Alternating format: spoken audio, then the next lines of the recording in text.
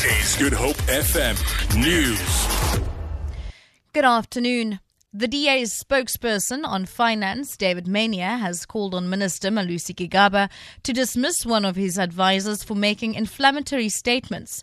According to media reports, one of the finance minister's economic advisors, Chris Malikane, has called on South Africans to take up arms to ensure that radical economic transformation is achieved.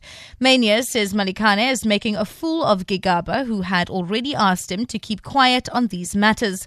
He called on Gigaba to publicly distance himself from Malikane's utterances and then fire him. Western Cape police officials hope that an abandoned car will shed more light on the whereabouts of suspects who shot and killed a security officer during a cash-in-transit robbery in Delft on the Cape Flats yesterday.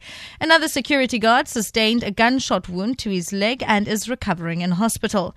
The suspects made off with an undisclosed amount of cash.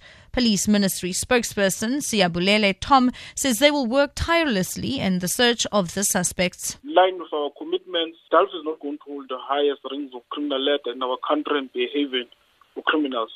We ask all community members to work with the police and provide every little information that may be useful in apprehending these criminals in the shortest possible time. It is our commitment to intensify police visibility in all critical areas such as malls, shopping complexes and ATMs in order to minimize robberies and heists.